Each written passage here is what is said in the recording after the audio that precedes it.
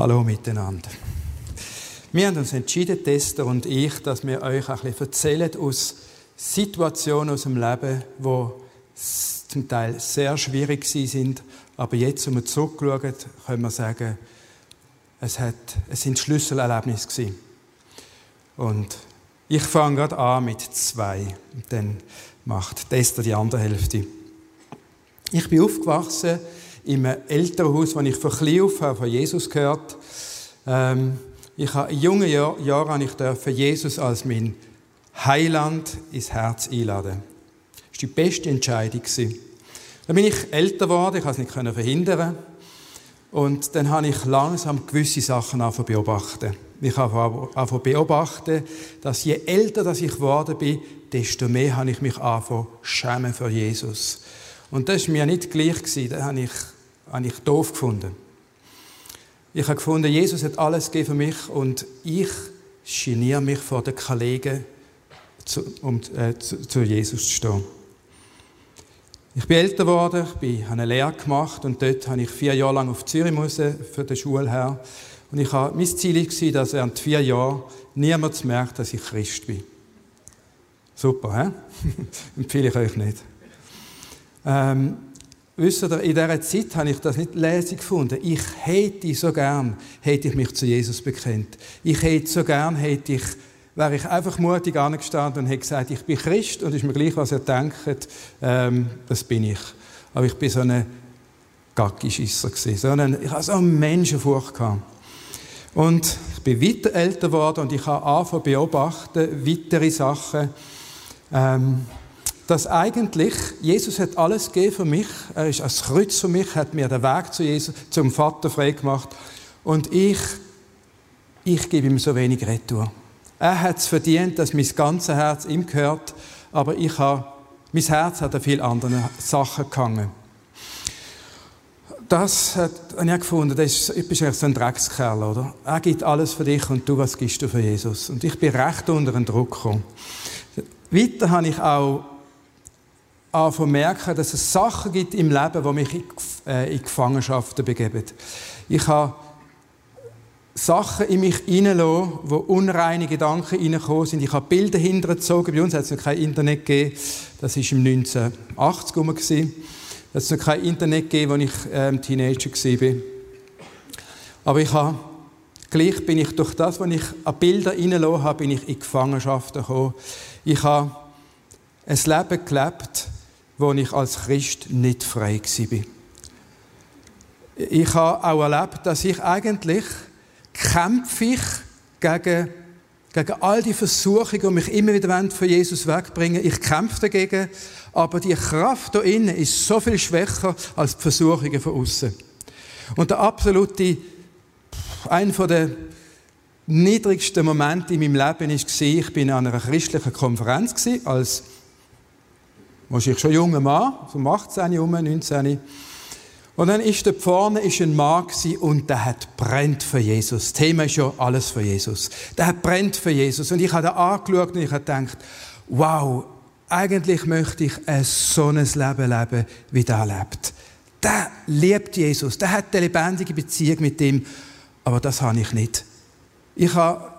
Ich bin dort in einer Lebenssituation gsi, wo mein Glaube immer weiter wie eine Abwärtsspirale mich abgezogen hat.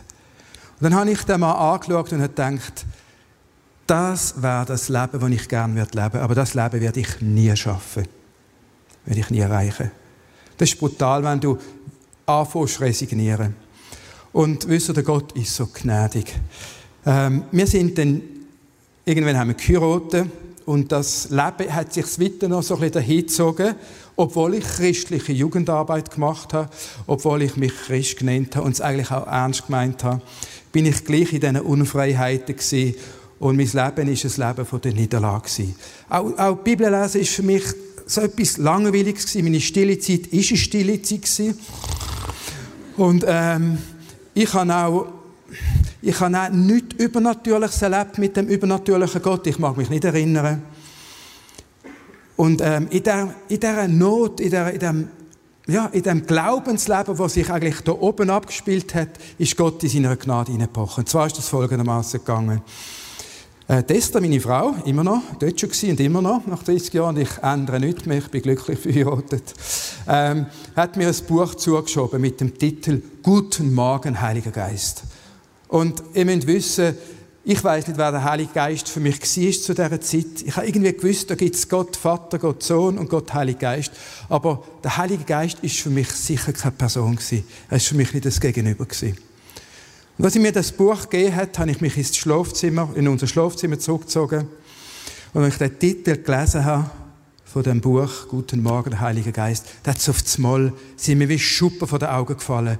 Und ich habe auf das Mal gedacht, «Guten Morgen, Heiliger Geist». Also, Heiliger Geist, du, mit dir kann man reden. Und wo ich das gedacht habe, also irgendjemand, der Autor hat dir «Guten Morgen» gesagt, also könnte ich reden mit dir, ist etwas Übernatürliches passiert. Das ist ja so gewaltig, ich kann es eigentlich nicht richtig beschreiben. Ich versuche es ein bisschen zu beschreiben.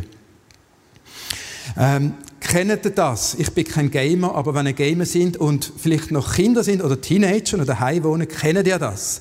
Du bist am Computer, die Mutter hat gesagt, du sollst zuerst Aufgaben machen und auf das Mal, du hast nichts gehört, du hast nichts gespürt, aber du weisst, jetzt steht die Mutter hinter mir. Die feurigen Augen schauen mich an. Du könntest dir die Hände abhacken lassen, du bist so sicher, sie steht dahinter. Und dann schaust du weiter und dort steht sie. Kennen das? Am Lachen an kennt das gewisse. Und wisst ihr, und so noch viel krass war es bei mir. Wo ich eben auf das Mal mir die Schuppen vor Augen gefallen sind und ich gesagt habe, Heiliger Geist, dich kann man ansprechen, dann ist er in den Raum getreten. Ich habe nichts gespürt äußerlich, aber ich habe gewusst, jetzt ist er da. Und dann habe ich mich auf die Entdeckungsreise gemacht. Und das Zweite, was ich dann in diesem Schlafzimmer zum Heiligen Geist gesagt habe und das erste Mal mit ihm geredet habe, das erste, was ich gesagt habe, dich gibt es ja tatsächlich. Du bist eine Person. Niemand hat mir je von dir erzählt. Ich habe niemanden kennt in meinem Umfeld, der je mit dem Heiligen Geist geredet hat, der gesagt hat, Andi, ich habe eine super Zeit mit dem Heiligen Geist. Oh, das ist so schön mit ihm zusammen sein. Er tut dir Jesus lebendig machen. Er tut dir die Liebe vom Vater ins Herz gießen. Ich habe niemanden kennt, der Freundschaft mit dem Heiligen Geist hatte. Und eben darum ist dann das Erste gewesen, Heiliger Geist, wer bist du?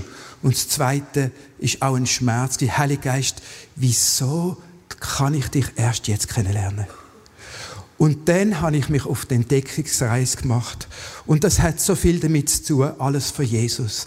Weil irgendwann bin ich zum Moment gekommen, wo ich gesagt habe, wenn ich den Heiligen Geist kennengelernt habe, immer mehr, indem ich Zeit mit ihm verbracht habe, habe ich gesagt, Heiliger Geist, jetzt weiss ich, was mir alles gefehlt hat. Jetzt weiss ich, wieso das Bibel für mich immer so ein Buch mit 7 Siegeln war. Jetzt weiss ich, wieso dass ich keinen Mut hatte, zu Jesus zu stehen. Ich meine, Petrus und die Jünger, die haben ja vor Pfingsten, bevor sie mit dir erfüllt worden sind, Heiliger Geist, haben sie sich auch nicht getraut, zum zu Jesus zu stehen. Und jetzt weiss ich, wieso dass mein Glaube im Kopf war. Endlich ist mein Glauben im Herz lebendig geworden mit dir. Weil der Heilige Geist hat 21 Jahre lang schon in mir gewohnt und ich habe ihn nicht wahrgenommen.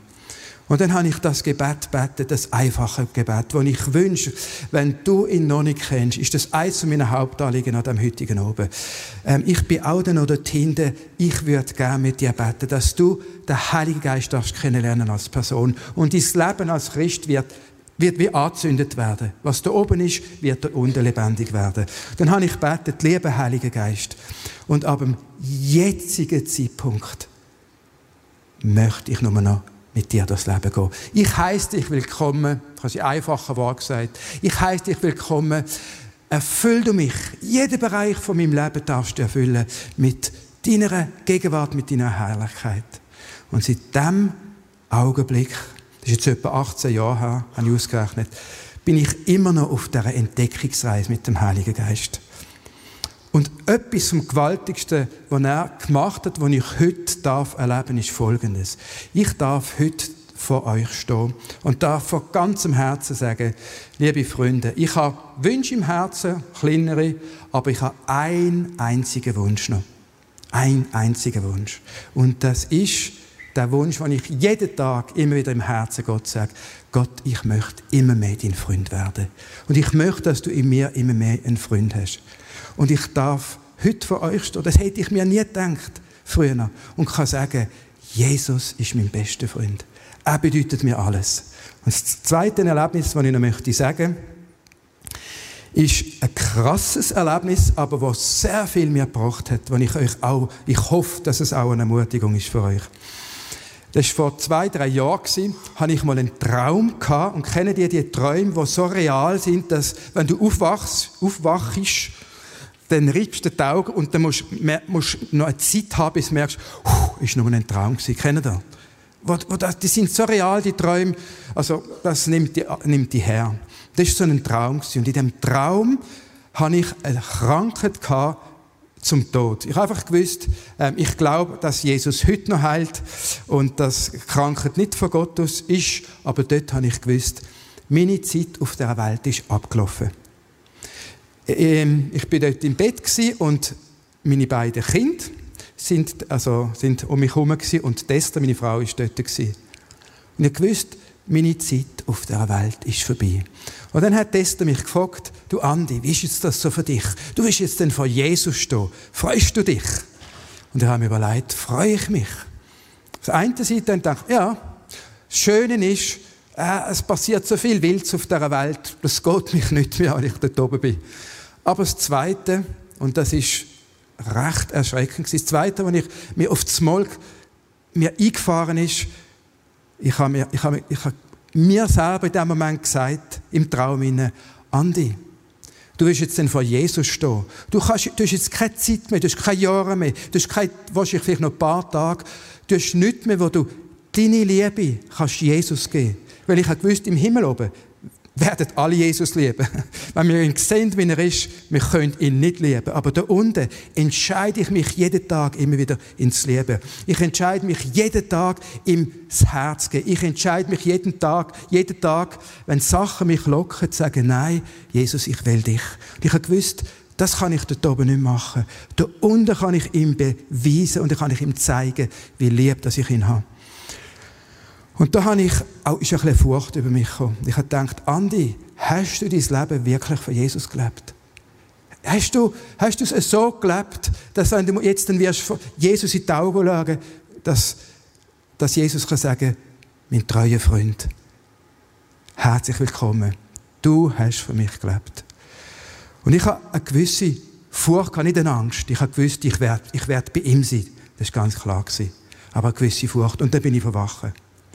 Und das ist das Zweite, was ich euch mitgeben möchte. Das Erlebnis hat mein Leben so verändert. Ich tue heute jeden Tag, immer wieder begleitet mich das, ich möchte den Tag heute so leben, als wäre es der letzte. Ich möchte heute und jetzt so bereit sein, dass wenn Jesus mich holt, wenn auch immer, dass ich bereit bin zum Gehen. Es muss nicht eine Krankheit oder irgendetwas kommen, dass ich wachgerüttelt werde. Ich möchte heute schon so von der Welt frei sein, die Welt genießen, alles, was sie bietet, aber nicht an die Welt gebunden sein, dass ich jeden Tag kann sagen, Jesus, wenn mich kommst du holen, ich freue mich, ich bin bereit. Das sind die 2 Erlebnisse, die ich euch möchte sagen. Und ich möchte, jetzt gebe ich jetzt gerade Esther, meiner Frau, übergebe ich denen, möchte ich sagen, leb dein Leben ganz für Jesus. Es lohnt sich so.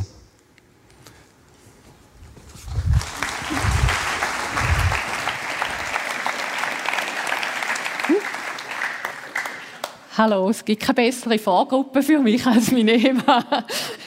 So cool. Er hat mich selber ermutigt. Und ich möchte euch auch ermutigen, zum Jesus kompromisslos nachfolgen. Wie der Andi gesagt hat, wir sind schon ein bisschen älter und wir haben das schon jahrelang ausprobieren, ob es verhebt. Und je mehr ich mit Jesus lebe, desto begeisterter bin ich. Und ich möchte euch so fest ermutigen, ihr seid noch jung, ihr habt noch so viel vom Leben vor euch. Und die Entscheidungen, die ihr jetzt trefft, die sind so wegweisend. Ihr seid es euch vielleicht gar nicht bewusst.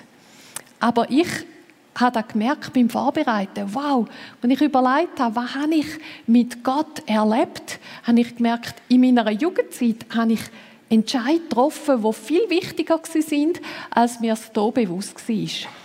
Und darum möchte ich auch über das ein bisschen zu euch reden. Wie wichtig das da ist, dass wir gute Entscheidungen treffen.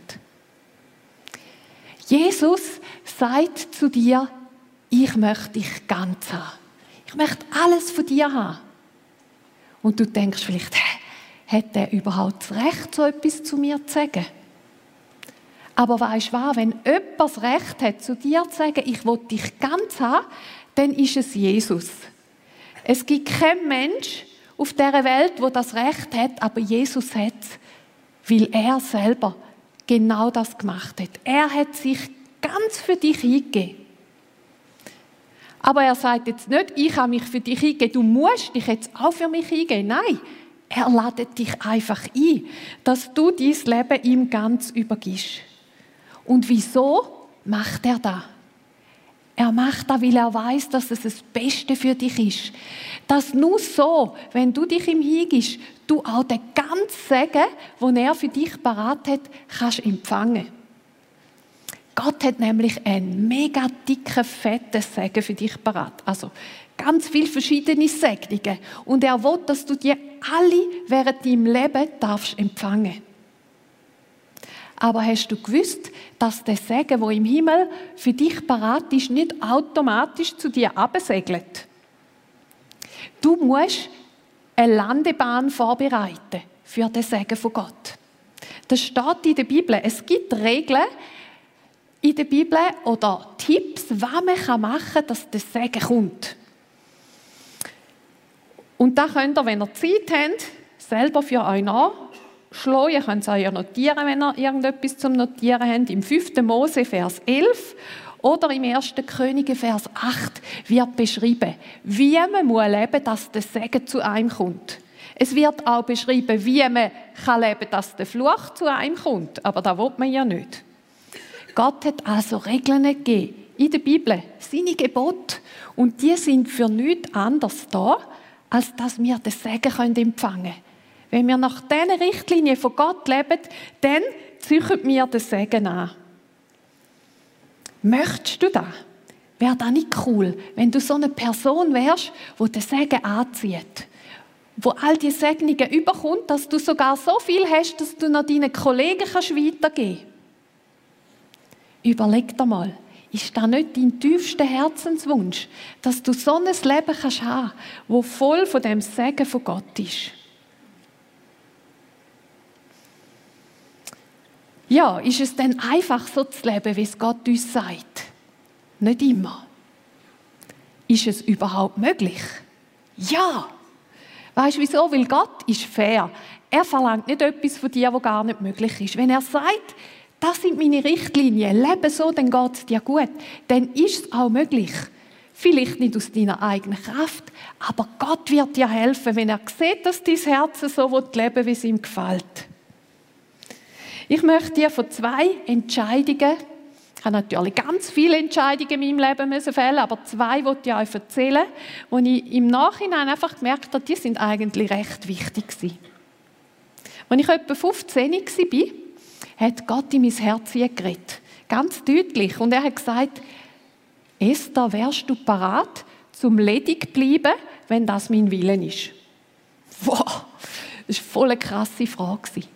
Weil erstens, ihr seid ja jetzt in dem Alter, wo ich hier war, ihr wisst, wie das ist, dass man Schmetterlinge im Bauch bekommen kann, wenn irgendjemand Interessantes durchläuft und sympathisch ist und cool ist und schön aussieht. Das habe ich alles schon erlebt. Ich habe auch meine Gedanken gehabt, wie das ist, wenn mein Traumprinz kommt und einfach also die romantischen Vorstellungen, die man halt hat. Und dann kommt die Frage, Esther, bist du bereit, zum ledig bleiben, wenn das mein Wille wäre? Und wenn dich Gott so etwas fragt, dann weisst du, kannst nicht einfach eine Antwort geben. Sondern er sieht ja in mein Herz, er weiss ja, ob es stimmt oder nicht. Und als er mir die Frage gestellt hat, bin ich zuerst selber nicht einmal sicher gewesen. Ich bin spazieren. Ich habe gekämpft in mir und habe mir schon vorgestellt, ich wäre Diakonisse mit dem Hübli und der Tracht. Und ich wäre nur noch mit Frauen zusammen. Und ich habe gesagt, wow, ich kann mir das nicht vorstellen, Herr. Und dann hat Gott mir wie eine Offenbarung gegeben und er hat gesagt, weisst du was? Ich habe einen Plan für dein Leben.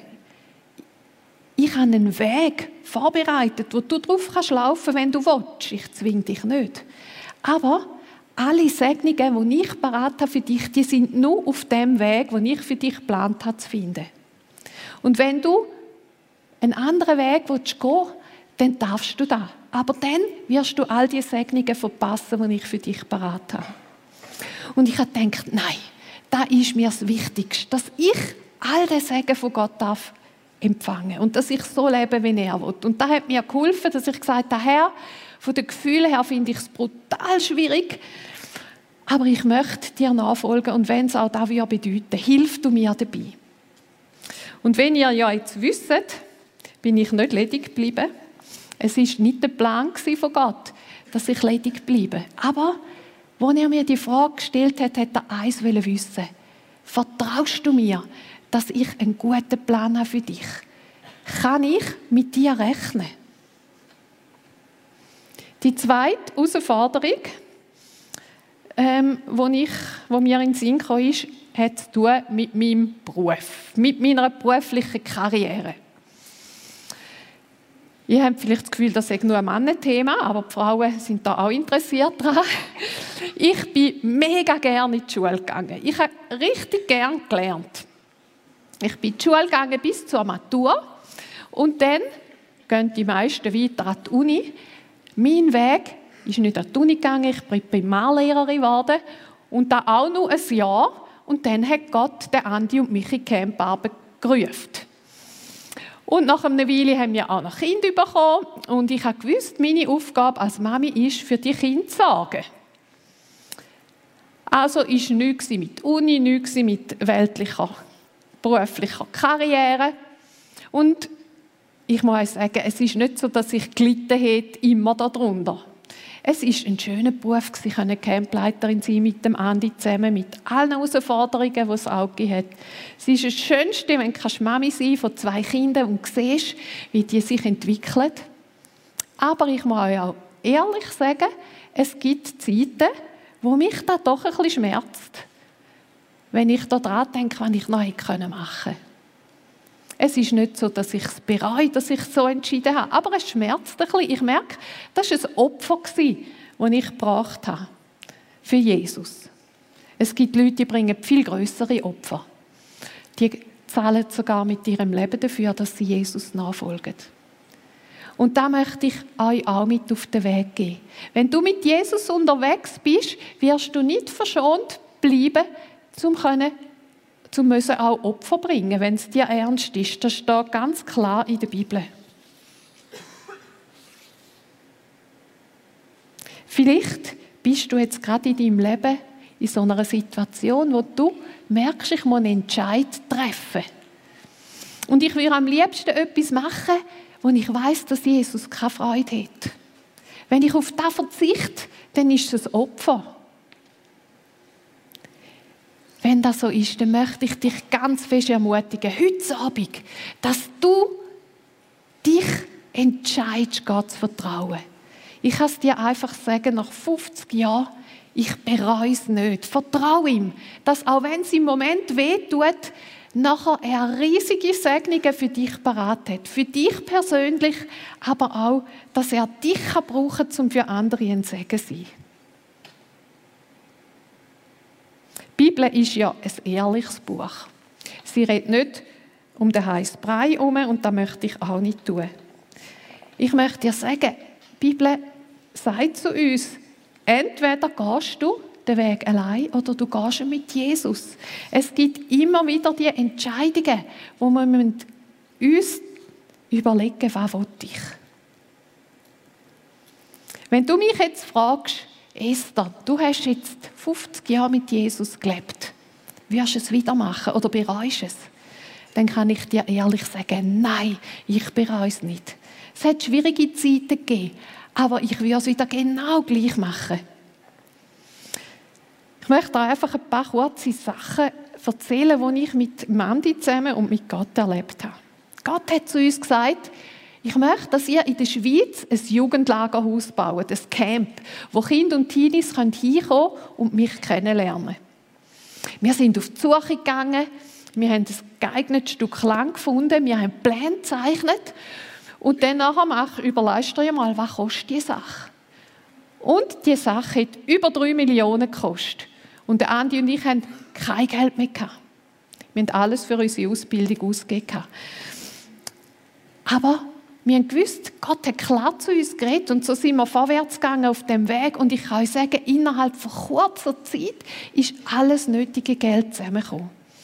Wir haben Baubewilligung bekommen, wir haben Handwerker getroffen, die teilweise zum Selbstkostenpreis gearbeitet haben.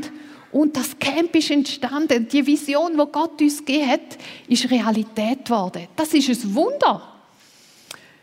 Wenn du mit Gott klar den Weg gehst, erlebst du Wunder. Aber das war erst der Anfang des Wunders. Da ist schon mal ein Haus gestanden, aber das Allerbeste ist nachher gekommen. Kinder sind gekommen, Teenies sind gekommen, haben von Gott gehört, vielleicht das erste Mal in ihrem Leben. Haben sie Gott erlebt, haben sie ihr Herz aufgemacht für den Gott. Und wir dürfen miterleben, wie Menschen verändert worden sind. Ich habe mir gesagt zum Andi, hey, es ist wie wenn wir in der ersten Reihe dürfen sitzen und zuschauen, was Gott tut. Und ich kann dir sagen, es gibt nichts Erfüllendes, als können sie mit im Willen Gottes sein. Auch wenn es zwischen dir verzichten bedeutet, wenn du mal geschmeckt hast und erlebt hast, wie das ist, in dem Willen von Gott sein, willst du nichts mehr anders. Ich könnte euch jetzt noch ganz viele Geschichten erzählen, die wir mit Gott erlebt haben, aber es langt nicht den Abend, es geht stundenlang, wie Gott für uns gesorgt hat, auch für unsere Familie. Und ich kann nur sagen, was Gott in meinem Leben gemacht hat. Und wenn er durch mein Leben gemacht hat, wo ich sogar zuschauen kann, wie er mich braucht, in meiner ganzen Unvollkommenheit, das erfüllt mich so mit Staunen und mit Dank. Und das ist einfach wunderbar. Und ich will Gott alle Ehre geben. Und wie ich gesagt habe, was er mit mir machen konnte, mit dem Andi, das kann er auch mit dir machen. Bist du nicht gespannt darauf, was Gott für Pläne hat? Willst du dich nicht auch entscheiden? Ich will den Weg gehen, den Gott hat. Ich will all die Segnungen abholen. Ich will, dass mein Leben einen Sinn hat, einen Sinn für alle Ewigkeit. Ich möchte ein Segen sein für andere Menschen. Ich möchte euch 2 Bibelverse zum Schluss noch vorlesen. Hebräer 12, Vers 1. Lasst uns alles ablegen, was uns in dem Wettkampf behindert, den wir begonnen haben. Auch die Sünde, die uns immer wieder fesseln will. Mit Ausdauer wollen wir auch noch das letzte Stück bis zum Ziel durchhalten. Und vom Hebräer 10, 35 an. Werft nun eure Zuversicht oder euer Vertrauen nicht weg. Es wird sich erfüllen, worauf ihr hofft. Aber ihr müsst standhaft bleiben und tun, was Gott von euch erwartet. Er wird euch alles geben, was er zugesagt hat. Nur wer mir, Gott, vertraut, wird meine Anerkennung finden und leben. Wer aber zurückweicht und aufgibt, an dem werde ich keinen Gefallen finden.